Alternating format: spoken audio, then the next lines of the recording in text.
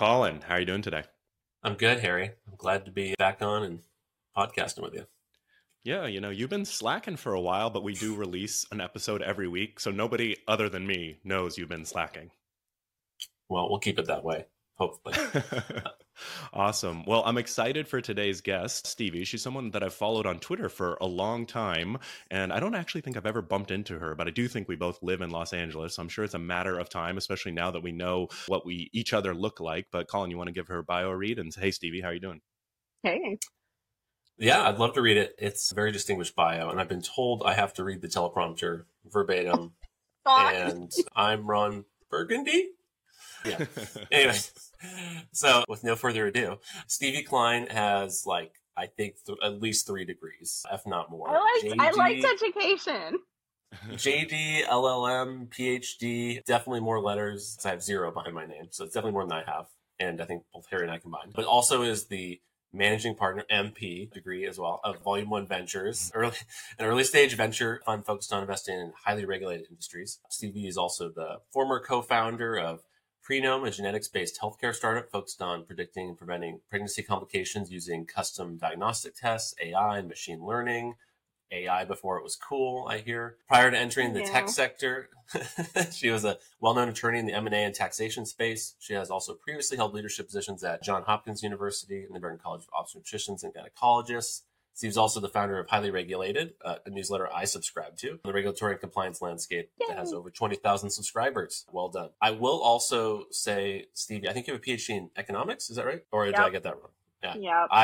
I went that path. No, that is correct. I went that path. I worked at the Federal Reserve for a number of years right out of college, and they tried to convince me. And I did apply and got into Cal, but I met my wife and decided to not go the PhD route. I said, you know what, maybe 4 years with not enough money. Maybe I'll get a job. And so that's what I did. So, but yeah. No, I really did not want to get a job, so I just kept going to school. School was my thing. Yeah, it's I'm gonna just keep going. Yeah, this seems fine. Yeah. Nothing to see here. Do you think all that schooling has sort of given you a leg up in your career and or investing, or how do you sort of feel about it now, looking back? So I actually do, but I think my reason for it is probably a little different. So when I went to college, the advice my mother gave me was, take classes and things that interest you and things that you wouldn't necessarily be into normally. I took my time in school, obviously. I ended up the classes I enjoyed the most were I took sociology classes, so I know a ton randomly about prisons in America. I got really into geology only because the geology professor at Ohio State he was from New Zealand and he loved to talk about sheep. And I was a farm kid, so I was just yes, this man's going to talk about sheep in a foreign accent. I'm here. I took every single one of this guy's classes to the point where they were like, are you trying to minor or major in geology? I was like, no, I just like his accent. But I went to every single class. So I was getting A pluses in geology and people were like, why? And I'm just wrapped with attention about his sheep stories. So no, I took a lot of random classes. I really followed just kind of the rainbow into kind of oblivion. I was just I just want to take classes I'm interested in. I originally thought I was going to be a veterinarian. Turns out I don't like blood. Anyone that knows me knows that's actually true. I recoil at the sight of blood. I will faint. So I ended up kind of being well, I don't know what to do. I'm not going to be a vet. My whole life thought I was going to be a vet. Did the only thing that kind of seemed natural in the United States of America. I was I'm going to be a lawyer. Let's do this. So yeah, I decided to pivot, went and I was oh, well, I'll be an environmental lawyer because then I'll still get to, do things with animals. I spent most of my 3 years in law school doing a paper on the whaling industry. So I got really involved in kind of sea creatures and what that life is like, only to graduate and realize that I really only was prepared to work for one person, and that was Greenpeace. And I was oh yeah, that's great. And then I saw the salary and I was so that's not going to work for me at all. So I ended up, just being okay, I need to do something. Decided I was going to go the opposite route, got really into taxes. I've always loved doing people's taxes. So I was just going to go be a tax lawyer. There is money in that. And it's, Yeah. fortunately one that's really important, especially in the United States, just because we have such a complicated tax system. I really enjoyed working on that side of things. My career was very early on, very focused on that. But I got really involved with working with a lot of startups that were doing M&As early in my career. So that's really when I started angel investing, which was around 2008, 2009. So probably, just jumped in head first into kind of that sector. What was your first angel investment? First angel investment, actually, it was a biotech that got bought by Thermo Fisher. So and oddly, I was not in healthcare at that point. I didn't really get into healthcare until about 2015, 2016. So when I went to work at Johns Hopkins, I spent a lot of my time actually in China, got really involved in international startups as well, and then left there, went to work at ACOG, which was a phenomenal time. It got me really involved in healthcare. I decided to start my own company out of there. Excited about it, but it's just a different kind of background for sure. Yeah, definitely. Very cool. And that first angel investment that you made, what was the impetus? How much, or whatever you want to share there? It seems like it was a good outcome. Yeah. If, the company got bought too. So 1 for 1. Yeah. So I'm actually really proud of myself because, I probably have done 250 investments, 08, and none of them have gone belly up. But I do think, unfortunately, just because of the market and where we're at now, I think some of the more recent vintages will probably see some people who unfortunately are going to have to either pivot very heavily or are going to go to zero. So I don't think I don't think it's going to last that long. But yeah, the impetus for that. So it was a startup that had called me just out of the blue about they needed legal advice. When you're a lawyer, you get a lot of people who just are like, hey, I need free legal advice. And sometimes you feel bad for them and you're like, sure, I'll help you out. And sometimes, I worked at a huge firm and they were like, no, they can pay. So, this was just one that I felt really bad for the founders because they were very, very early stage. I was like, can I finagle this to be pro bono? It had something to do with genetics, which my undergraduate degree was around. Unfortunately, though, my undergraduate degree was like genetics for like dairy cows. So a little different, but I really liked the team. I thought they needed a lot of help, but it was more on like the regulatory side and kind of how are they going to go to market and like how are they going to get their clinical trial done, all of which was stuff that like even though I was in tax, because of the M&A side of things, I was starting to get really involved with the regulatory front. I was expected to kind of know what regulations we needed to kind of look at and like what we were planning on like telling clients about regulations. So it was definitely something I was starting to get involved with then. It was a whim. I didn't grow up in an environment, like grew up on a farm. I'm not the person that grew up with like finance all around. It was somewhat in my life, but it wasn't like the focal point of it. Growing up where I grew up, it's just it wasn't a thing. I didn't know startup investing was like a thing. I had someone ask me not that long ago, they were like, why are you just now raising a fund? Because I've probably invested, according to my accountant, like $31 million. So he's like, why are you just now raising a fund? And I was like, I didn't grow up knowing this was like a career. Like, I didn't know it was a career. I was just like, oh, okay, it's something I do. It's like, I like working with startups. So yeah, that's why I made the first investment. That's why I continued to make investments. And so when you actually do start to learn that, like, oh, this is an actual career, y'all. Did y'all know this? Like, people do this for a living. It's interesting now, though, because I get a lot of people, you do talk to a lot of founders who are like, oh, well, you make your money from management fees. And like, it's like, well, that's not entirely true because I don't. We're raising our funds. So like, I make my money. I do a ton of consulting for big pharmaceutical companies, Fortune 500 companies, the banking industry. I also am a registered lobbyist. So like, that's where I make my money. And so that's super cool. Every once in a while, it's kind of like, it's super annoying when you don't make your money from management fees and everyone's like, all those management fees. And I'm like, no, I'm so much poorer now. Well, let's dive into some of the logistics of that fund. You mentioned that you've made 250 angel investments since 2008. How many? Let's talk a little bit about the fund. You said you're raising right now. How many? What's the sort of target and where are you at right now? Yeah. So right now we're raising a 30 million fund. That's our target size, just because I think that makes the most amount of sense. Because of my economics background, I'm really focused on like, I know kind of what I want this fund to return. And I think 30 is like the perfect number to get the return size that I want. We do have a ownership target, so 10 to 20% is our ownership target. We get that through investment and also our advisory shares. We are probably halfway through our soft commits phase. The plan is our first close is in September. So I was telling you guys earlier, I'm going and I'm out raising money right now. So again, it's not that much different from being a founder because you're like still like, hello, please give me money. It's just you're asking different people for money. But I find it really exciting because I try and really work with LPs that I think are good people that I think can really add to the success of our companies. Again, we're investing in highly regulated industries, so these are places that I don't want to have an LP that's like, no, go rogue, and you're like, no, that means we'll go to zero. So yeah, we're a pre-seed fund, so we're really, really early stage. We want to be the first check in. We will lead, we'll co-lead. We really kind of thought a lot about what this fund is and what it was going to look like, and like so much has changed since like I thought about doing the fund a year ago, so that it's kind of our thesis has changed, what we want to invest in has changed, but also I'm not a big fan of like jumping on like the bubbles. Again, I was working on AI when it was not popular, like, oh my god, working in AI and like 08, like 18 to like 21, people are just like, no, is that real, is that magic? And you're like, oh my god, trying to explain like, oh, we have to train our model, and they're imagining like dog trainers, and you're just like, oh my god, like I can't.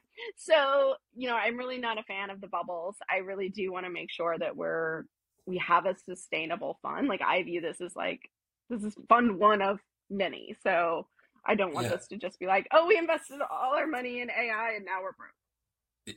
Question for you. So highly regulated, I think maybe I'd like to actually understand what a highly regulated industry is. I mean, to an extent, everything's regulated by some law, but what's your definition there? What's a highly regulated?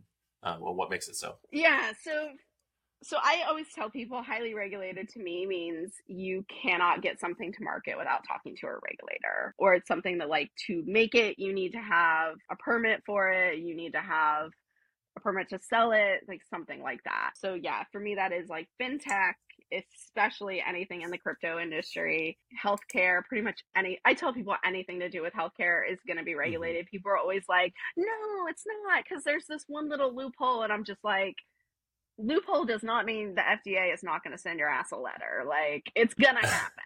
So God love people that like everyone always is looking for a loophole. It's like, no, mine's not regulated. It's like, everything is. Always optimist. Question for you. So things like food and, oh no, go ahead. Yeah, I was going to say, so given that like that's the case, there's some barrier to entry, some hurdle, or hopefully some loopholes, but most likely not. Just paying a lot of lawyers to help you get through this, probably. People like Stevie. What like about that? What characteristics? What makes it a good investment? I mean, I get the barrier to entry part, but why is it a good investment category? Yeah.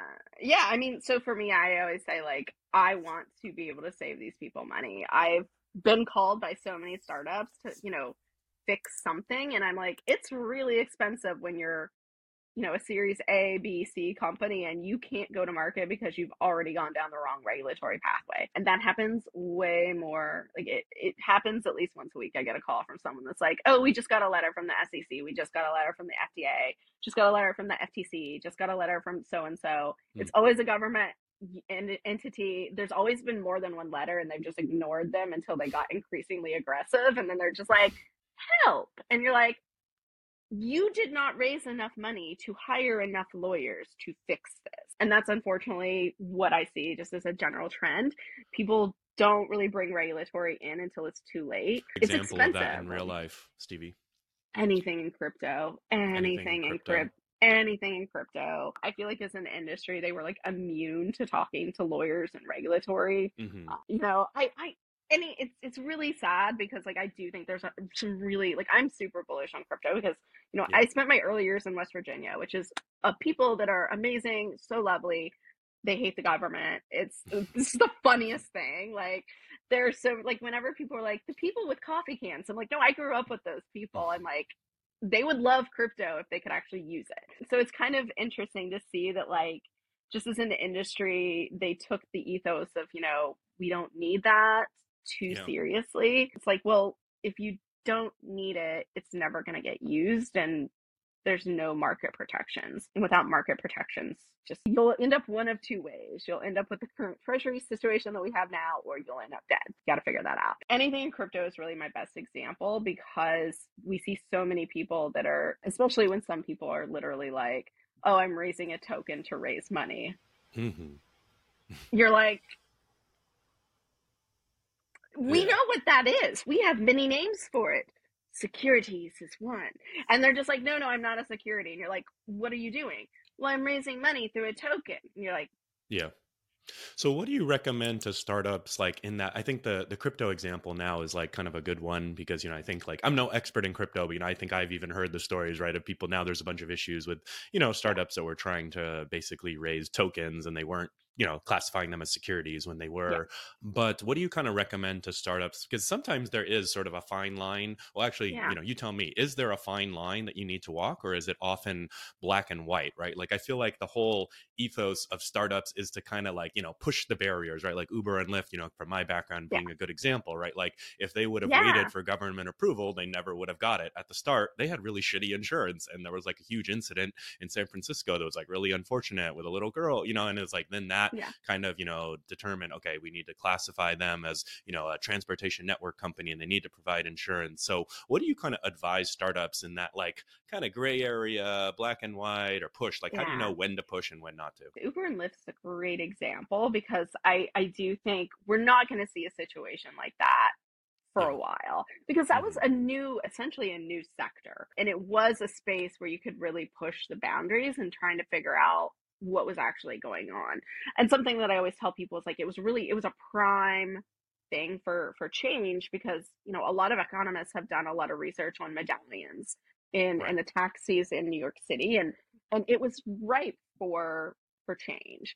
And I think that's also where like the regulatory structure was actually a good thing, because like for people it was like it's actually taking out a lot of really bad things that were going on with the medallion structures. And so that was change that was really necessary. And Mm-hmm. so there was a lot of support in places that people don't realize. Like a lot of criminal prosecutors were very much in favor of Lyft and Uber and the changes that they were bringing on, because of the down the road criminal structures that were kind of going to be upended. Like a lot of people don't actually know that. They're like, well, why? And I was like, well, a lot of RICO people were excited about Uber and Lyft Mm-hmm. and the changes, because medallion structures were kind of thought of as kind of a mob entity. They were thought Yeah. of promoting some criminal entity. So that there was a lot of I things think that were there were falling in. literal ties to the mob. I think the New York Times did a big article. There were like Yes, literal ties from the medallion exactly, system to the exactly. mob. So that's why like people don't really understand that that was a very unique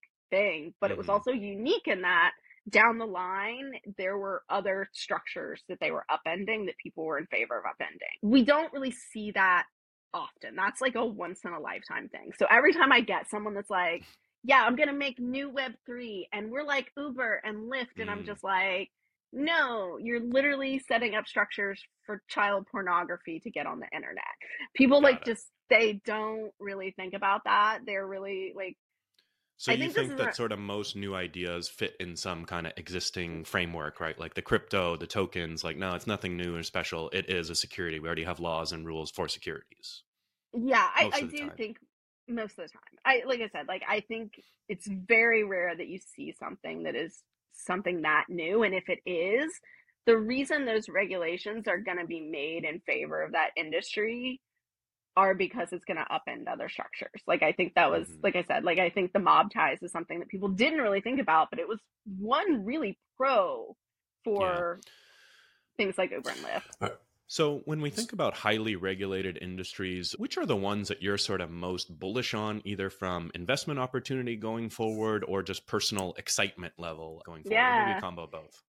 Yeah, so my investment structure always comes from, hey, will I use this, or do I know someone that will use this? Like, is this going to play Hmm. in middle? And I think my biggest frustration, I'm also an LP in a ton of funds, and my Hmm. biggest problem as an LP is a lot of people invest in things that like will only be used in Silicon Valley. They're like, yeah, this Hmm. plays really well. I'm like, it plays really well in Palo Alto, but like I spend a significant amount of time in Ohio with my family, and let me tell you, some things are never going to play well to middle America, and it's incredibly frustrating to see billions of dollars get pumped into something, and when the argument is like, it's for everyone, and you're like, no, you literally spent $100 billion on something that 20,000 people on Twitter will want. And it's problematic. Like, it really is. We really have a bubble thought process. And so when I make investments, I always think about like little kid me in Ohio. Like, is this something I'm going to use? Is this something that's going to be helpful? For me, Uber's really helpful. So I'm really happy that Uber is a thing. Uber and Lyft are how I get home from the airport in Ohio, because like,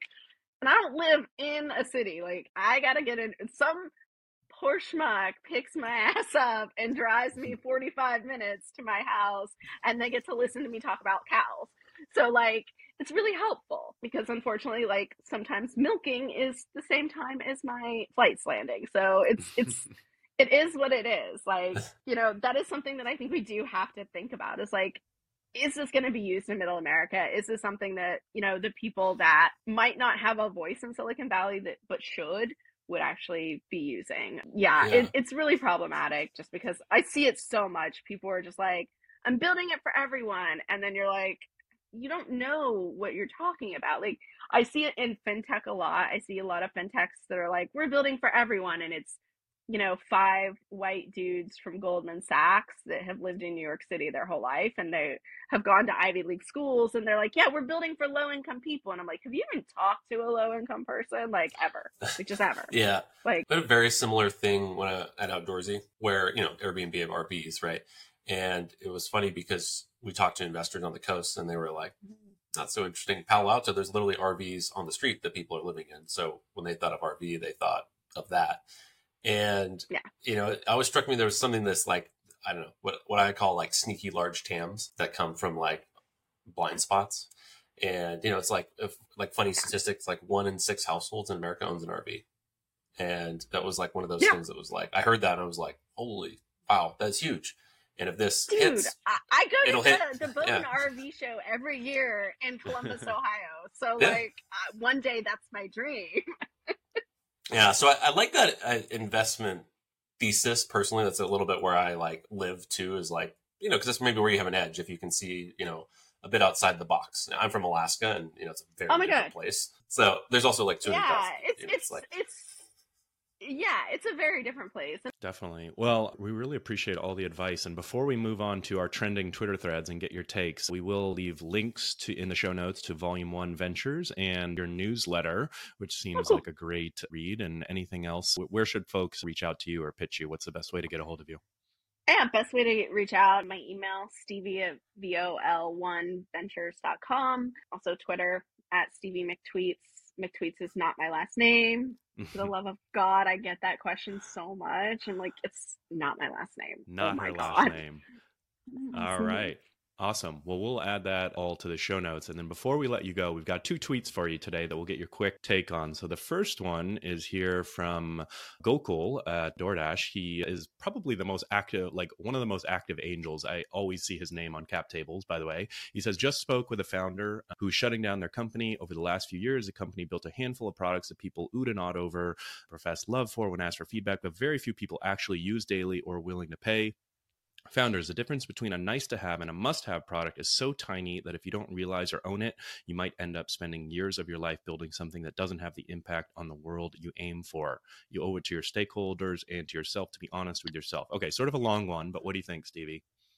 Yeah, I mean, I shut down my company, and I will say he's spot on, especially in healthcare. People don't pay for healthcare in the United States, and that's something that nobody ever believes. So like, no, and I'm like, well, when was the last time you paid for something for healthcare? And then they're like, let me think about that. But it's really true, and I think the number one mistake I see from people is they start companies in spaces they don't know anything about the customer, and they don't really know what the customer's motivations are. A lot of misunderstood motivations along the lines of what customers are thinking is the biggest mistakes I see right now. I think Mark noted it pretty well, is that like there's like really easy to have like false positives in startups. Like you can have like early success that you then extrapolate to be the future success. And oftentimes it is like largely ephemeral. And so it's a mirage.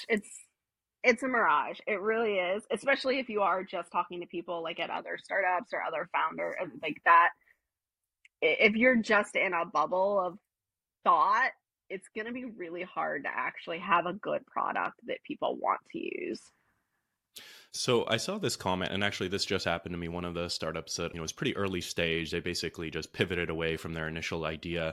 And Suraj here asks, how can someone avoid quitting prematurely? Are there clear signs to move on versus try harder, right? Because I feel like that's the you hear all these stories, right, about Airbnb or others where it's just like, Yeah. they just kept pushing and then pivoted or whatever, right? It's like, how do you know when it is time to quit? What do you tell the companies that you've invested in, the founders? Yeah, I mean, right now, I will say, like, right now, there's a ton of companies that reach out and they're just like, should I stop? And I'm like, if you're Yeah. asking yourself, should I stop?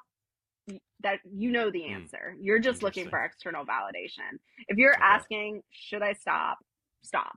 If you run out of money, stop. Like I always tell people, like, oh my God, the amount of people who are like, where should I get like a loan? I'm like, don't get a personal loan for a startup. Like the numbers do not lie. You're literally taking on personal debt for a company that like, even if Yeah. it does go on to make billions of dollars, the chances of you even making up the money from that loan are really low. I that's the number one. If you're out of money, Got it. stop. Go get a job. All right. I Well, said I have to say that. I feel like that should be common sense. the Well, second and final tweet we're going to get your feedback on is from the more famous Harry Stebbings. And Colin, you want to read this one and we'll get Stevie's take? Kind of yeah, related too, so I like this one. yeah. I think he's got better hair too. I think. I don't know Contrary- about that. He's definitely more famous. I don't know about better hair, but we can better discuss accent. that later. Better accent. Yeah. That is, Contrarian take. I do not believe you have to be passionate about the space you are funding or founding a business in. You have to be insanely passionate to win. But this idea, you have to love idealistically the space to be successful, is wrong and misleading. And what do you think? Okay, so I agree on some things, but I will also say I disagree because I've seen way too many men who are like founders in women's health that don't know shit about women. And I'm just like, for the love of God, go do like something else, anything else, but please stop talking about my ovaries. Yeah, that's that. So I'm just like, maybe there's some exceptions here, but I don't necessarily think that like there's nobody on this world, like anywhere, is like super passionate about sass. Like, who is that like, stop lying. You're not that excited about sass. Like I don't know why that they are even pretending. But like, yeah, please don't tell me you're super passionate about my ovaries. That's one of my biggest pet peeves. Yeah. Well, I think one distinction I like to make between these two things is, which I think is easy to conflate, is to make a great product, you inherently need to understand your customer and be passionate about solving something for that customer. But to run a great company, you do not have to be passionate about what they do, right? Because there are two different skill sets. And I think that's inherently, as an investor, really hard to meet out early stage. Is like, is this person going to create a great and useful product that people want and are going to pay for, because that is product market fit at the end of the day in some sense? First is, are they a great person to run the business that is the business of selling this product? So I think that's my distinction. Yeah, I agree with that completely.